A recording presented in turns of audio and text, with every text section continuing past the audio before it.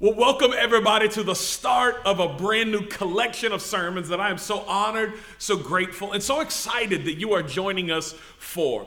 It's a collection of sermons that we are calling All Love Everything. And if it sounds familiar in its title, that's because you, like me, listen to Aloe Black. Thank you, Aloe, for the title of this series, All Love Everything. We're in this month of love, this month of the celebration of relationship, the celebration of those people that we love. And what better time to take as the focus of our teaching, the focus of our receiving from God's word for a few weeks than this idea that is love.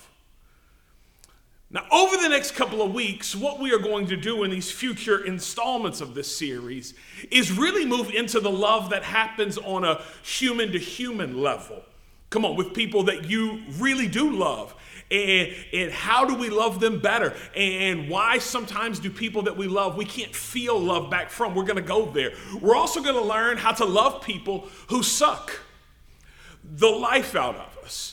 Because there are people like that. You don't have to elbow them if they sit next to you on a couch. It's okay. Like there are people in our lives, and they're not bad people. They are just people that for whatever reason, maybe because of their personality, maybe because of just how we see the world, maybe because of what they're interested in and what we're interested in, somehow they get around you and, man, they suck the life out of you.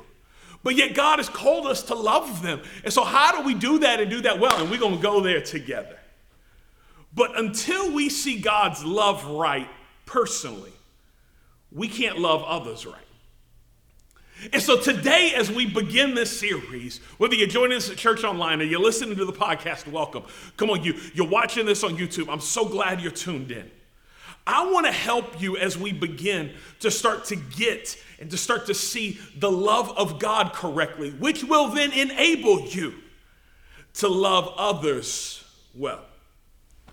See, we can't approach loving all people well without first comprehending and receiving love from the one that the scripture actually says is love. Do you know that about God? Love is not something that God does. Love is who God is. John says it this way in 1 John chapter 4, verses 7 and 8. He says, let us love one another. Why? Well, for love comes from God.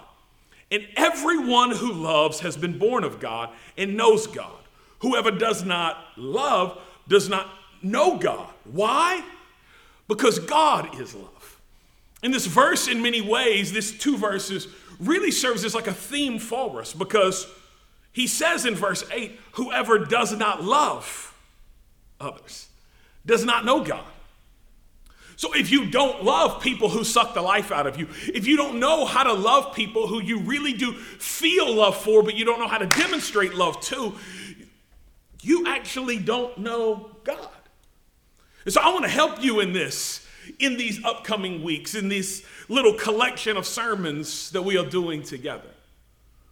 But the reason that the love that we demonstrate is so significant, the reason that the love comes from us is so important as people of faith is because, like he says, God is love. Now, if there is a list of verses that people on today love to take out of context about God and make it mean something about God that is not true about God, this may be right up there at the top of the list.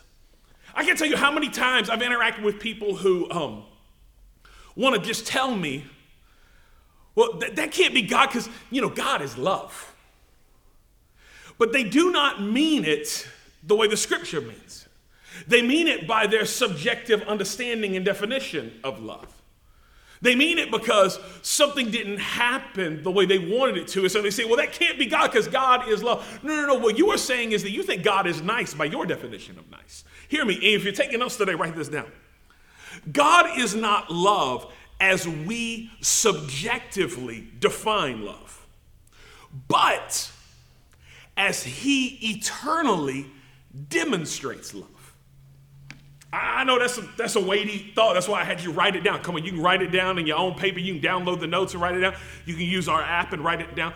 God is not love as you and I, subjectively define love, which we do all day, every day. Good people, bad people, people of faith, not people of faith. We say this is love, this isn't love, this is loving, this isn't loving.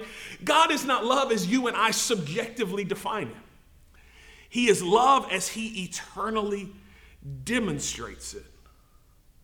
And much of why we don't know how to love people well is rooted in our misunderstanding and misrepresentation of God loving us. Why? Because, as people living in our world in any day and time, but especially today, we love to change our definitions and our understandings of what we mean by things, including love. Now, I don't really think of myself as old, but I'm getting older, like we all are. I've lived long enough to see a few things. And I'm old enough, as they say, to remember a day where what was generally considered loving as a parent to a child, when that child were to misbehave, was to do a thing, and please, just hear me as an illustration, was to spank your child. Now, I know some of you are shouting, you jumped up, you waving a hanky up in your living room. I hear you. In general, in today's world, most people do not view spanking children as a loving expression of correction. Because our definition of what it means to be loving, our definition of what it means to be a good parent, our definition of what it means to actually care for, to raise our kids, seems to be moving constantly. But there was a day, and it just ain't today, where what was considered widely, look, you didn't have to go hide in the restroom to spank your child. You spanked them in the middle of the restaurant.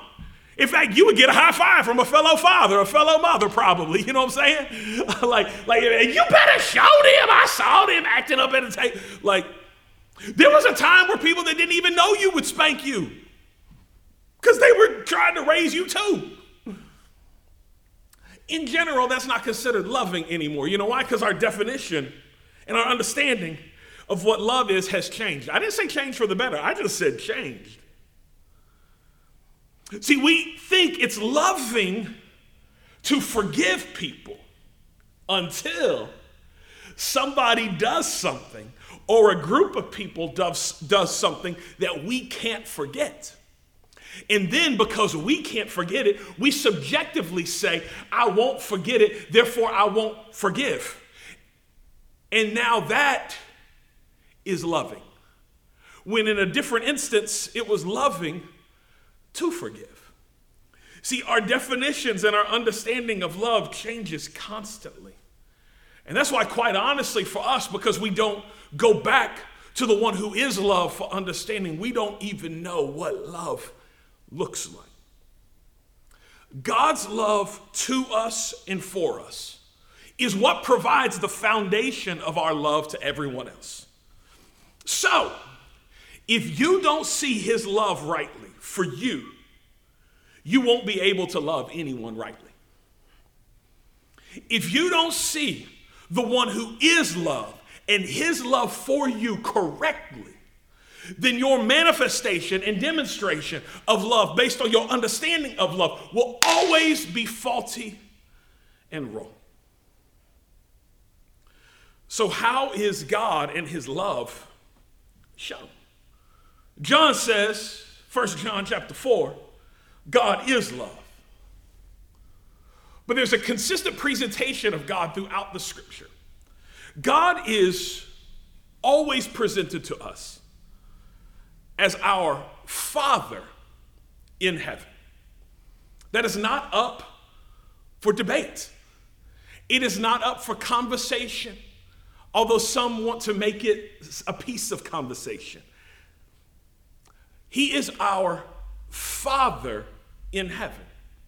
So much so that those of you who are people of faith listening today, watching today, people who have a faith in Jesus, it was Jesus himself, the Son of God, who died for your sin and for mine, who actually told us when we pray like this. We address God as our Father in heaven.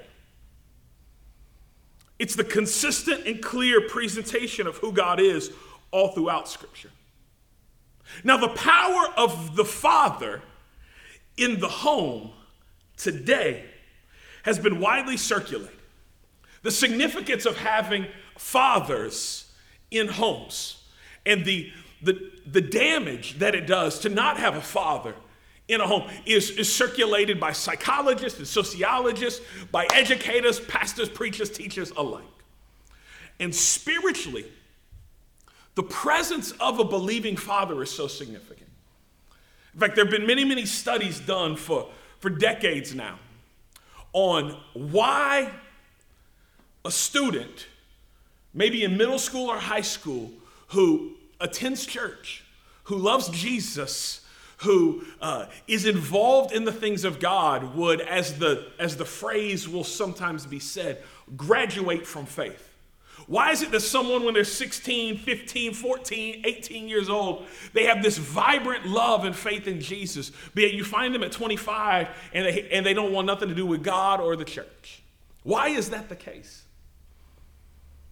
Well, there have been a lot of reasons that people point to, and a lot of things that can be good in helping kids when they're 13 and 17 be able to have this faith that sticks. But the number one, and it's not even close to number two, the number one thing that can make sure the faith sticks in the heart of a child and it becomes the faith that they carry and have when they're older is a believing father. A father who loves Jesus.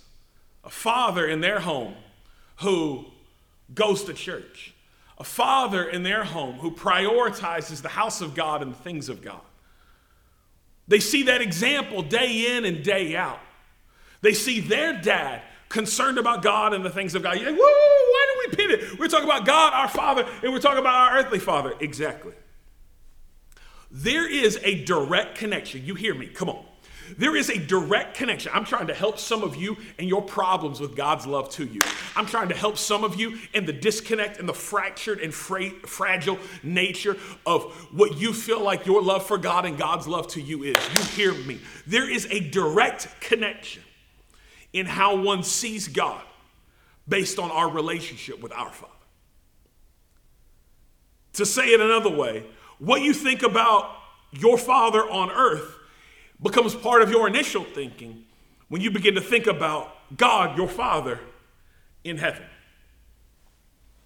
This is a reality we must understand because many of us don't think the best thoughts when we think about our Father here on earth.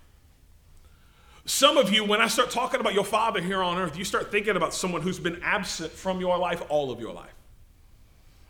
Some of you, when I start talking about your Father here on earth, you think of someone who shows up when it's convenient. But to be consistent in your life is not a characteristic they ever modeled for you. And I understand that. I understand it personally, but I also understand it in our community. Do you know in Memphis, 60% of kids growing up right now, 60% of kids growing up in homes right now in the city of Memphis are living in single-parent homes. And over 95% of those single-parent homes are led by single moms. Now, you may think I'm overstating something. It's very different here than it is in the state of Tennessee. But these are statistics pulled from the Urban Child Institute right here in Memphis. I only mention that to bring to light the fact that there are many of us under the sound of my voice, many of you listening to this podcast, and maybe what's true about you is your father has been absent your whole life. What's true about you is you don't know your father. What's true about you is your father, you know who he is, but he don't really know you because he's never been concerned about you. What you know about your father is that he shows up when it's convenient, but then he bounces every time it gets hard. That is your understanding of your earthly father. And I came to turn a light on for you today to help you just realize that some of what you're putting on God is what your earthly father put on you.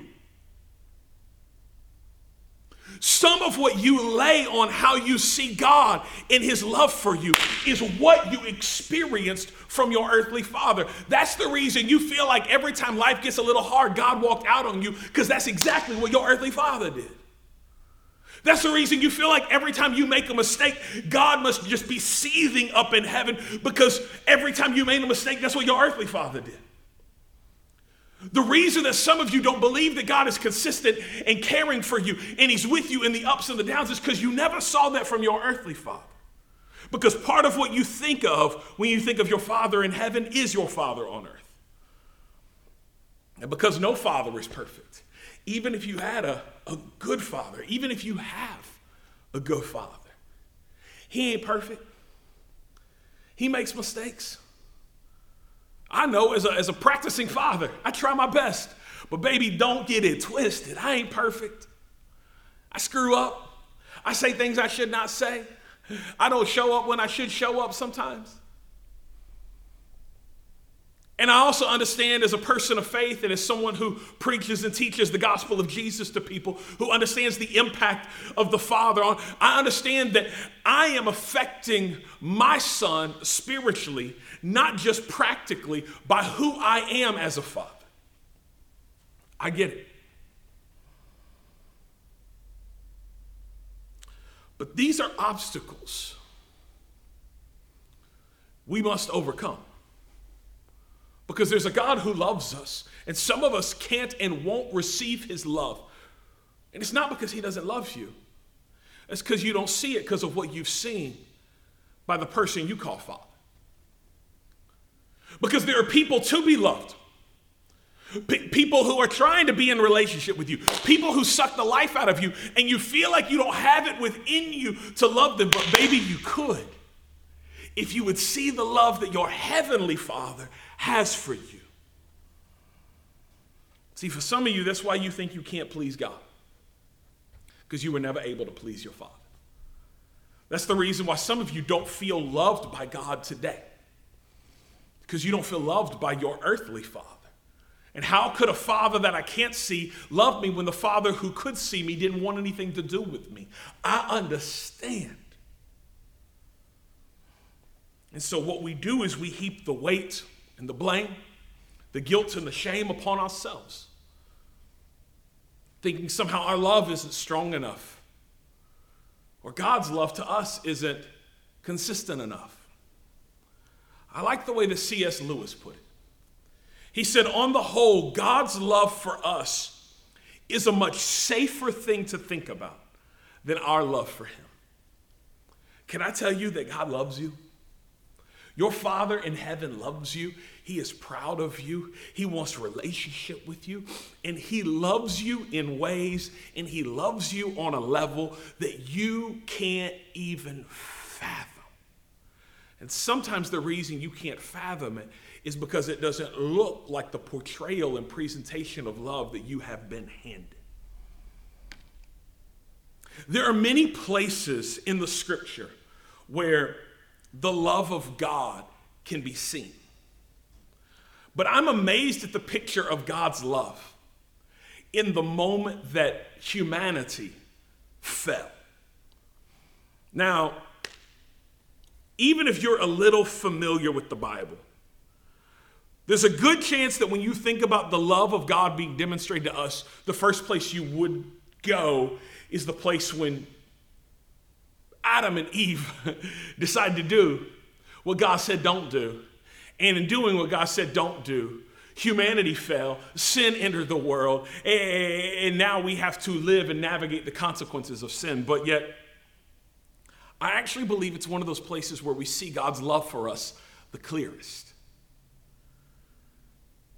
Some of you may be familiar with this. In fact, if you've been coming to church this calendar year, since January, listening to the podcast the last few weeks, actually in about the last 6 weeks, I believe this is now the 4th time we have gone back to this fall of man on purpose.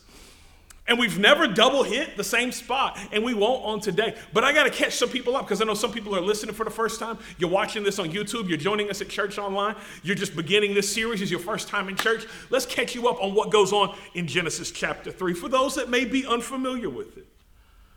We're going to spend our time today at the end of the chapter. But to recap, humanity fell when, in pride, they believed and pursued the temptation of the serpent. Then they realized when they pursued the temptation of the serpent and they did what God said not do, that they were naked. And so they covered themselves with fig leaves and hid from God because they were filled with shame. And God shows up and he addresses what they've done. And he punishes the serpent for deceiving. And he communicates the reality of humanity because of the sin that has been committed and its consequences that live with them in the present. But the end of Genesis chapter 3, we see the love of God continuing to be communicated. Let's read these verses and then we will do some work together today. If you're ready, somebody in the chat say, I'm ready. Genesis chapter 3, verses 21 through 24. Here's the way the scripture reads. It says, the Lord God made clothing out of skins for Adam and his wife, and he clothed them. The Lord God said, since man has become like one of us, knowing good and evil, he must not reach out and take from the tree of life, eat and live forever. So the Lord God sent him away from the Garden of Eden to work the ground from which he was taken. He drove man out and stationed the cherubim and the flaming whirling sword east of the Garden of Eden to guard the way to the tree of life. We have such a different perception of love that we don't even recognize love when it presents itself. So much of what we think of when we think of love is passion and emotion, right? But can I tell you that there's love in sacrifice and in stillness? That there's love not just in new love as it springs up, but in the faithfulness of one to another for decades? That there's love that serves as the driving force to put someone else's wants before your own needs. That's love, and it's not the picture of love that often we are handed, that we are celebrated by and with or for. And it's also love that protects us, even if we would never call it that. See, what we see in the beginning and from the beginning is God's love protecting humanity. And there are two big realities I want to draw your attention to while helping you to process what we've read and even what happened before what we read. Would you write this down in your notes today as we begin to settle in our heart, settle in our soul the love that God has for us so that we can love people that we see well? Because some of us do not realize that the reason we cannot love our neighbor, we cannot love our family, we cannot love people who frustrate us is simply because we do not receive fully and completely the love that God has for us because we don't even know what it looks like. Please write this down in your notes today. God's love can protect you from your present shame. God's love has the ability, his love looks like protection for you from your present shame. See, I think the fall of man here in Genesis chapter 3 is such a picture of the love of God, because hear me and do not miss this. God is love from the beginning. There are some people that try to see God evolving through the scriptures, that somehow God is love in Jesus. He is love as communicated through the early church. He is love as 1 John tells us. But the Old Testament, that's an angry God. The Old Testament, that's a wrath and vengeance-filled God. And no. You need to understand today, God is love from the beginning. See, it was the love of God, hear me, that instructed them not to eat that junk in the first place.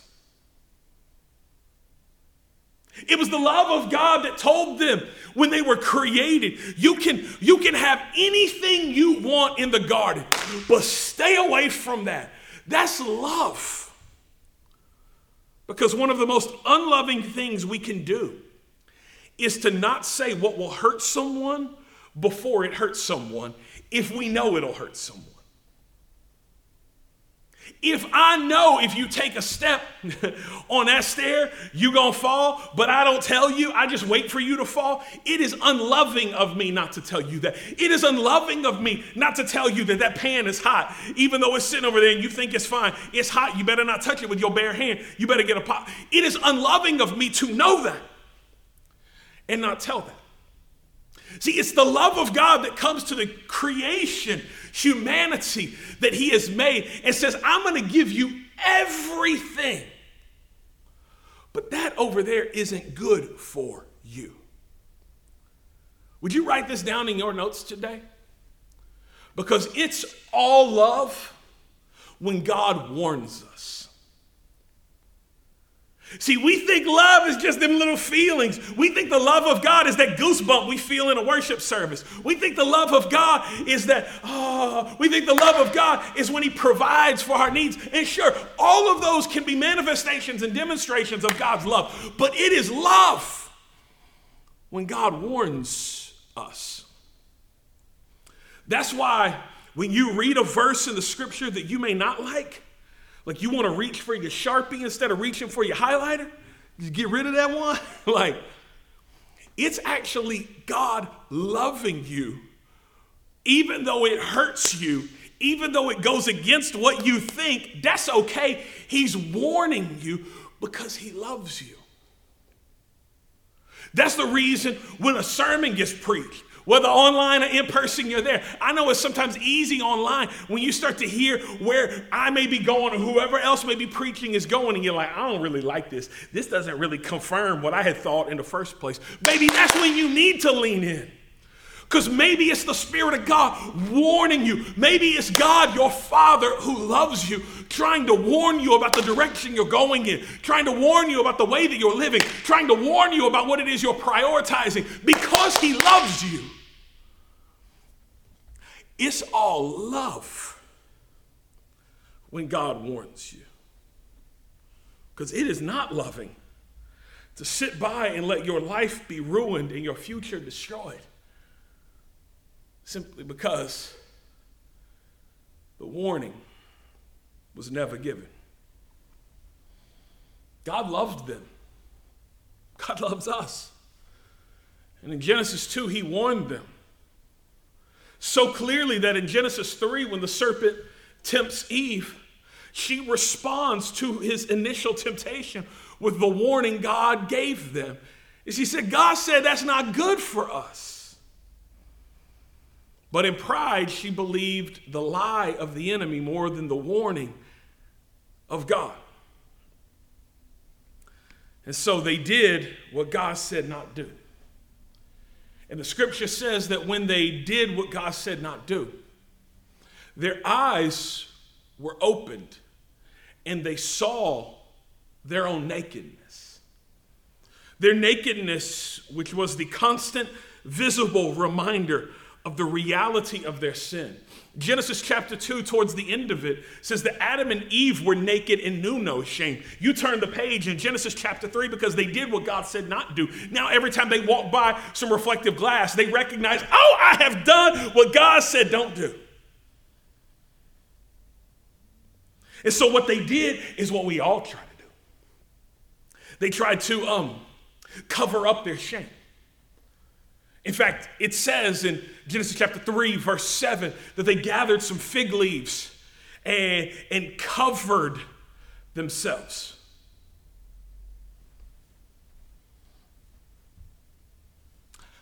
How long are some drawers made out of fig leaves about to last? Right? I mean, maybe the fig leaves look good when it was hanging on the tree, but as soon as you break it off, it begins to die. That junk gonna be crusty and crumbly, and your covering that you thought was so good, like in a day, is going to wither away.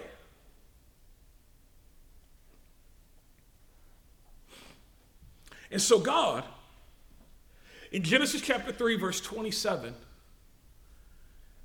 in love, offers them a better covering. Some of you think the story of the gospel starts with Jesus. You don't realize the story of the gospel starts in the beginning. Because God is love.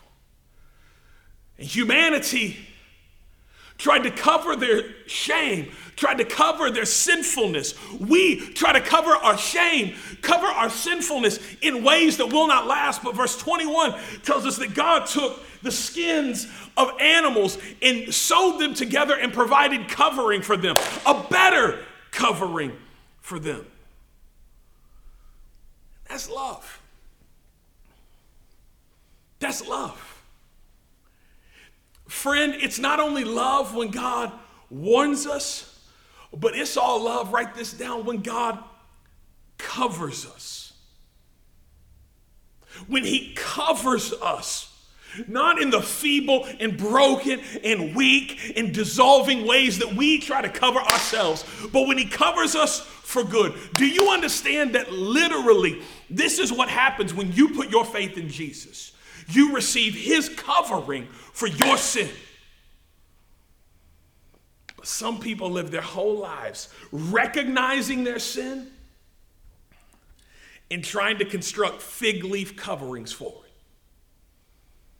They recognize their sin. They recognize their shame. And so they knit together the best that they can to try to cover their shame with their own success. But somehow success becomes a bottomless well, and you can never have enough success because this success begins to wither and fade away. And now what seemed to cover me so well last season doesn't cover me in this season because I was trying to cover my sin. I was trying to cover my shame with my own success, and it won't do it. Some people try to cover themselves with their selfishness, and I'm not going to worry about nobody else. I'm not going to worry about nothing else. But the problem is your selfishness that may have served you well in one season begins to wither and break and crack and dissolve, and it doesn't live up in the next season. Some people try to cover themselves with the fig leaves that are spirituality. And you try to sound holier, and you try to be more faithful, and you try to do all the things to prove to others that you're covered. But the problem is you're walking around in fig leaves, covering yourself by yourself.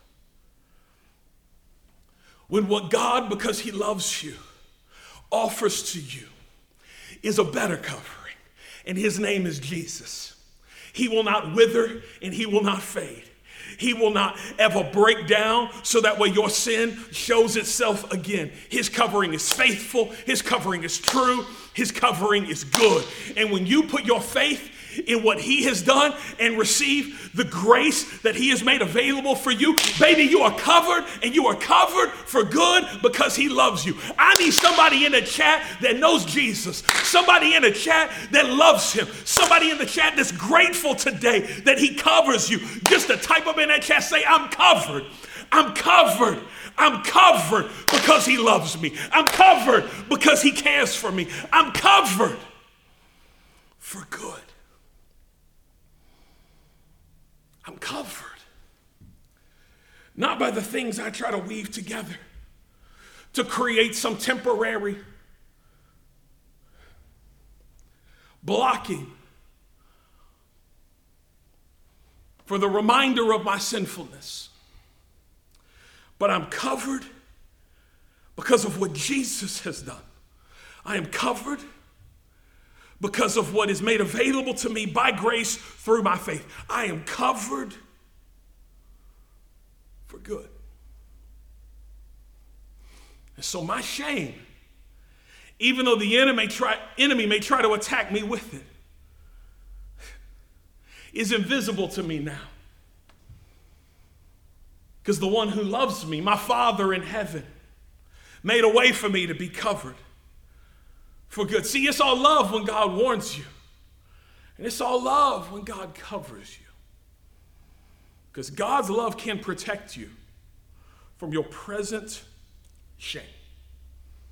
And God's love, please write this down, can protect you from your potential suffering. God's love, when you receive it, it covers you. You are not what you did. You are not what you were. You are covered but it can protect you from your potential suffering. There are a lot of faulty assumptions made about the character of God from Genesis chapter 3, verse 22. This is the part where it says that God says we can't allow humanity to eat from the tree of life.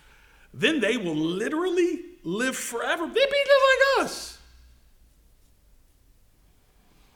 And some people have taken this statement and tried to twist it to say then that God was trying to keep something from humanity, trying to oppress humanity, trying to not let humanity have all that would be good. And nothing could be further from the truth.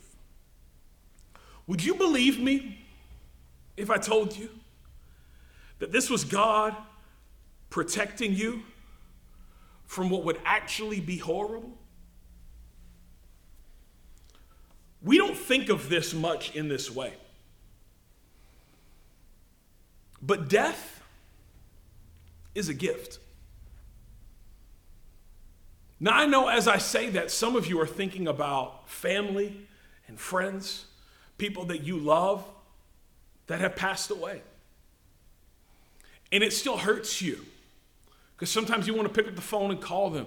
Sometimes you just want to shoot them a text. Sometimes you wish they could sit in your house and y'all could just talk and laugh and eat and drink and have fun like you used to together. And you can't do that anymore. And I understand that. And I'm not diminishing or trivializing the hurt and the loss that you may feel because there's someone that you love that is now gone. But if you could back up for a second and please recognize the condition of humanity, you might be able to see a little more clearly that death really is a gift. Because could you imagine living in this reality forever? I mean, we grieve as people begin to age, and some of the strengths that they had in one season, they begin to lose as they get older. The travesty that is cancer. The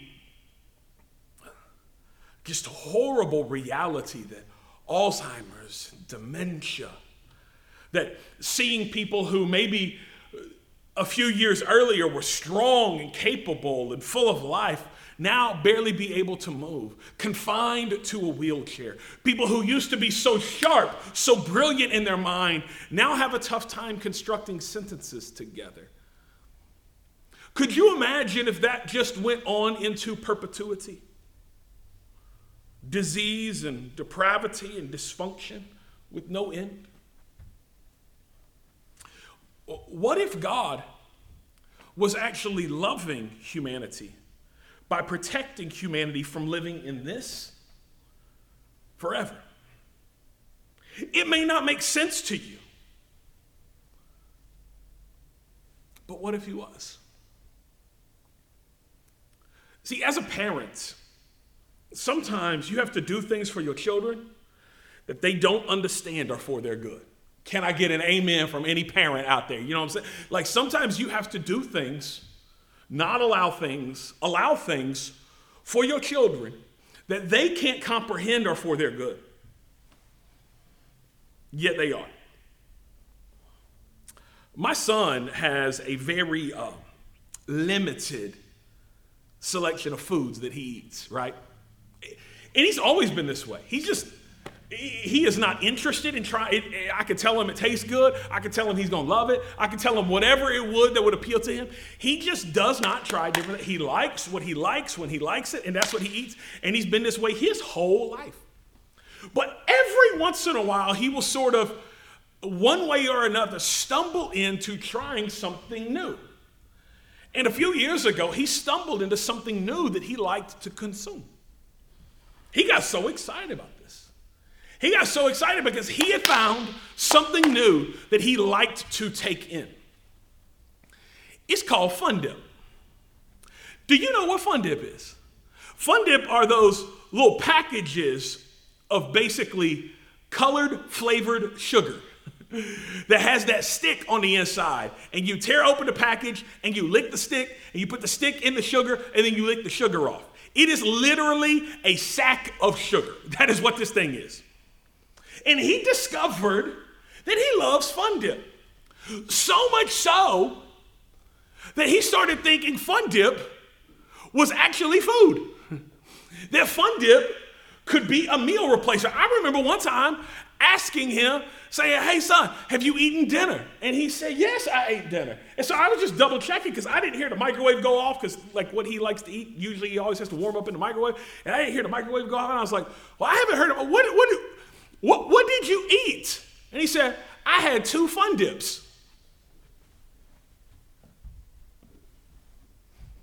And so as a parent, because I know that ain't good for him, because I know that ain't what's best for him, I know he's so excited about his palate expanding and his horizons being broadened, but baby, you can't live on Fun Dip.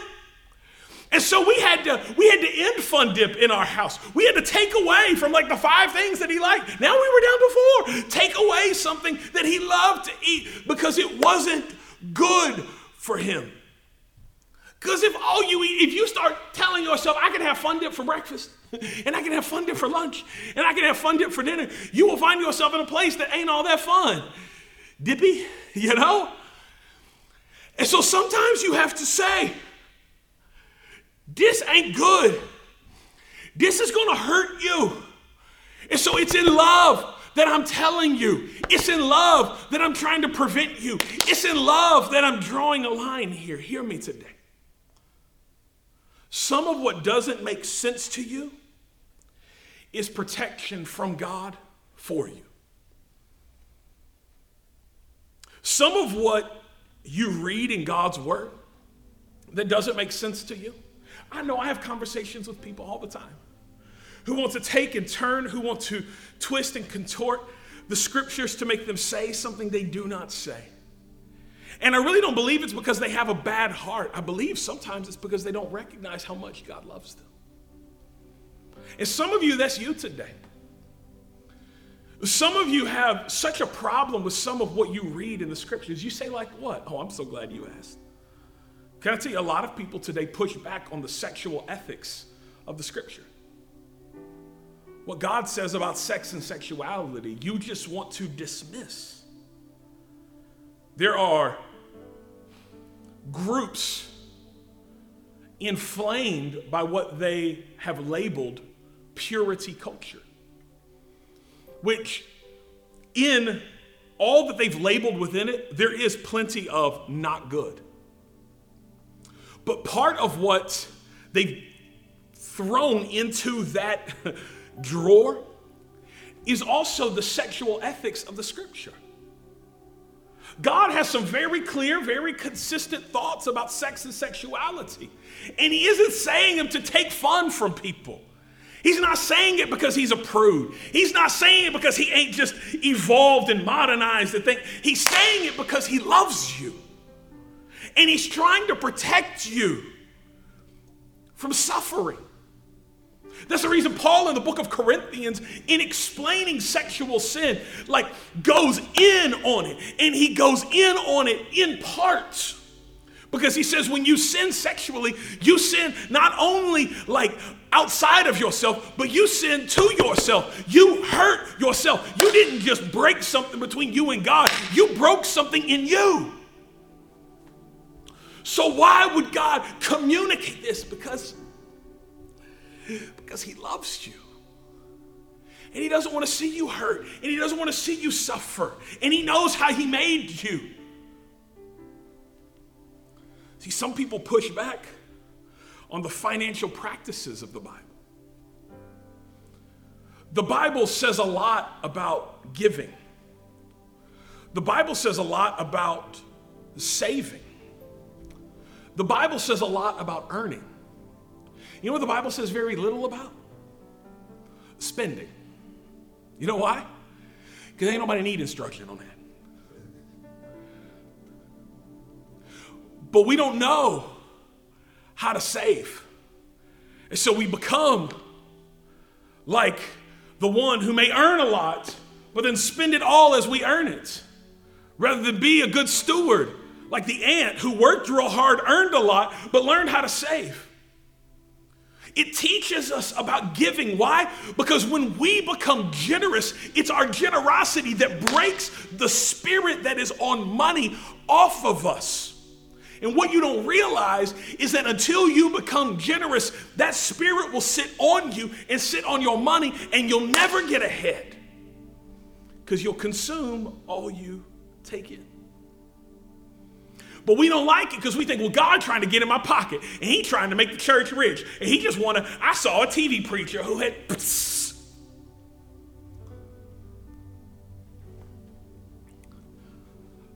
God's trying to help you. He's trying to help me because he loves me. Some people like to push back at the exclusivity of Jesus.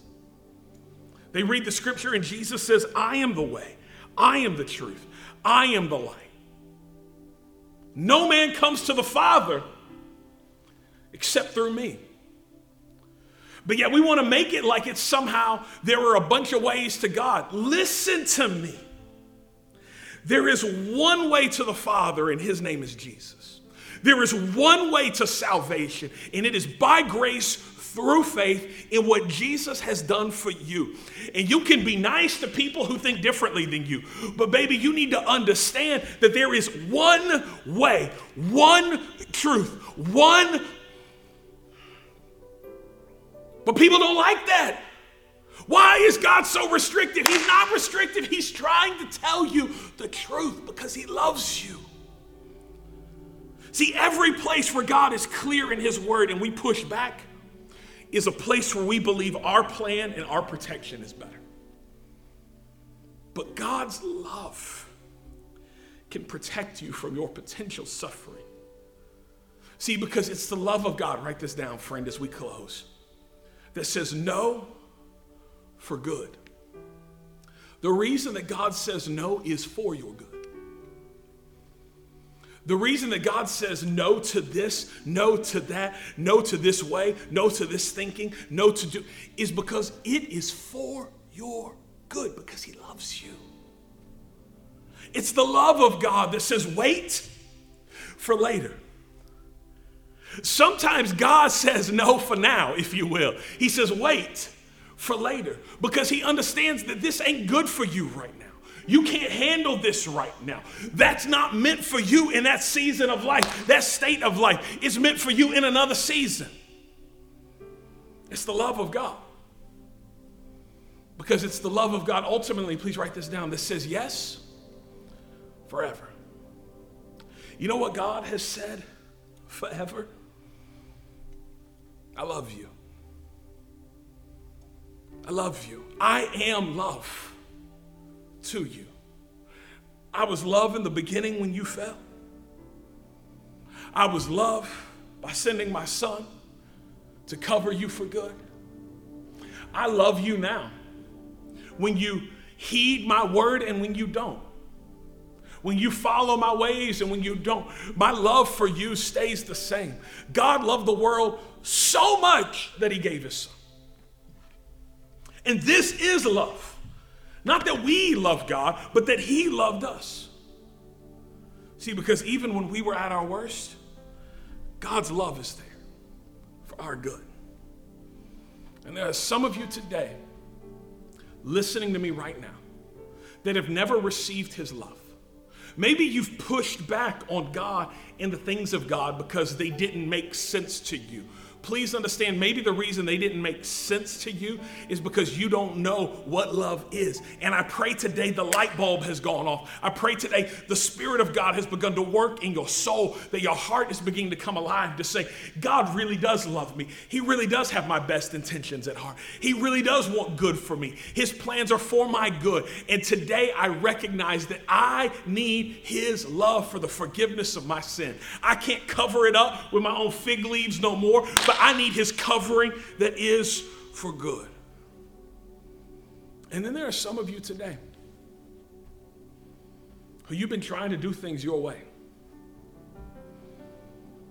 Maybe you're someone who has prayed a prayer. In fact, conceptually, theologically, and even in your heart of hearts, you believe that salvation is by grace through faith. You are trying to put your faith in Jesus, but the truth is there are some practical realities that you won't submit to the fact that he knows better. He loves you enough to tell you the truth. He's trying to protect you from hurting, protect you from suffering, protect you from what you don't even see can and will destroy you. Today you need to repent. If either of those are you, would you allow me to pray with you and for you as you pray today? Come on, you can repeat these words with me if you want. But what I would love more than anything, and I believe moves the heart of God in a significant way, is when you call out to him the best you know how.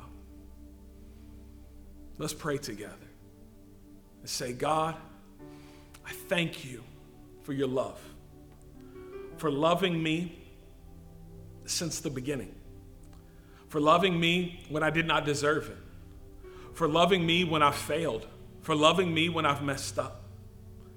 Thank you for loving me. Today, Jesus, I receive your covering for my sin. God, I know that you love me.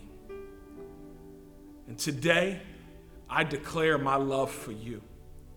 I believe that Jesus died for me and that his blood covers my sin for good. And today, Jesus, I receive your salvation for my sin.